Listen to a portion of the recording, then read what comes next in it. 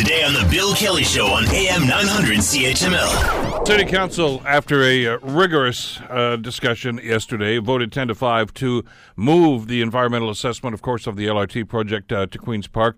The catalyst, I'm sure one of the catalysts anyway, was the letter from Transportation Minister Stephen Del Duca to Hamilton Mayor Fred Eisenberger that essentially said, yeah, we'll support you going over to Eastgate Square, and we'll work within the existing funding envelope to try to find the money for that. So in other words, there's nothing at this point anyway about any new money, and there was no discussion about having City Council, or in other words you, me, the taxpayers, to foot the bill for this. So there's still an awful lot of work to be done, and we're going to talk about some of that work in just a couple of seconds. But for those who were not able to watch, it was an interesting meeting, as we mentioned with Councillor Chad Collins just a couple of minutes ago, very emotional at times. And even those that have had some reservations finally had to come forward and take a stand on this. And there were some very dramatic moments from a couple of the councillors, including Dundas councillor Arlene Vanderbeek. I have become convinced that this is not a terrible risk that we thought it might be, but an opportunity not to be wasted. There could be tax impacts and future community impacts.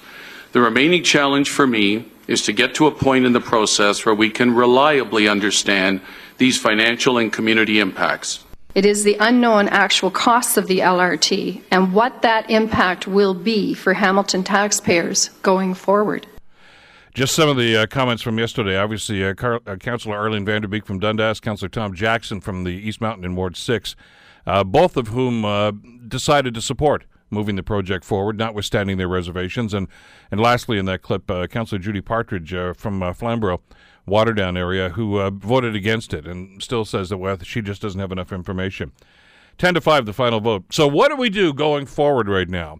We're not out of the woods by any stretch of the imagination. There's still a great deal of work to do, and a lot of that responsibility is going to fall on our next guest. Paul Johnson, of course, is the project manager for the LRT project. He was there, obviously, yesterday at the meeting, and he's with us on the Bill Kelly Show right now on CHML. Good morning, Paul. How are you doing?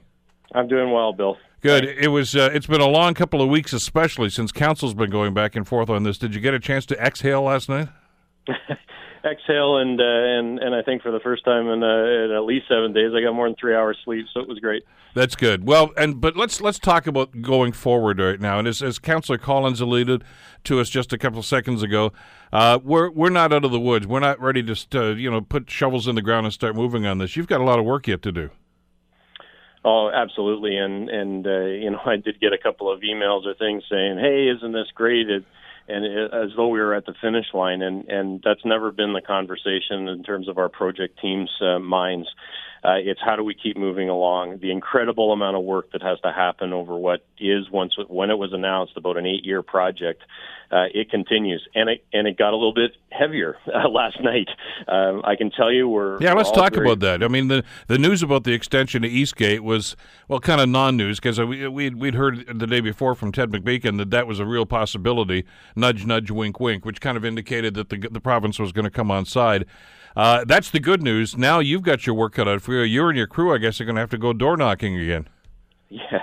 Well, certainly in our engagement strategy, we're going to be extending those extra 3 kilometers. So we'll be working on what the strategy is for that, and we're going to be getting out.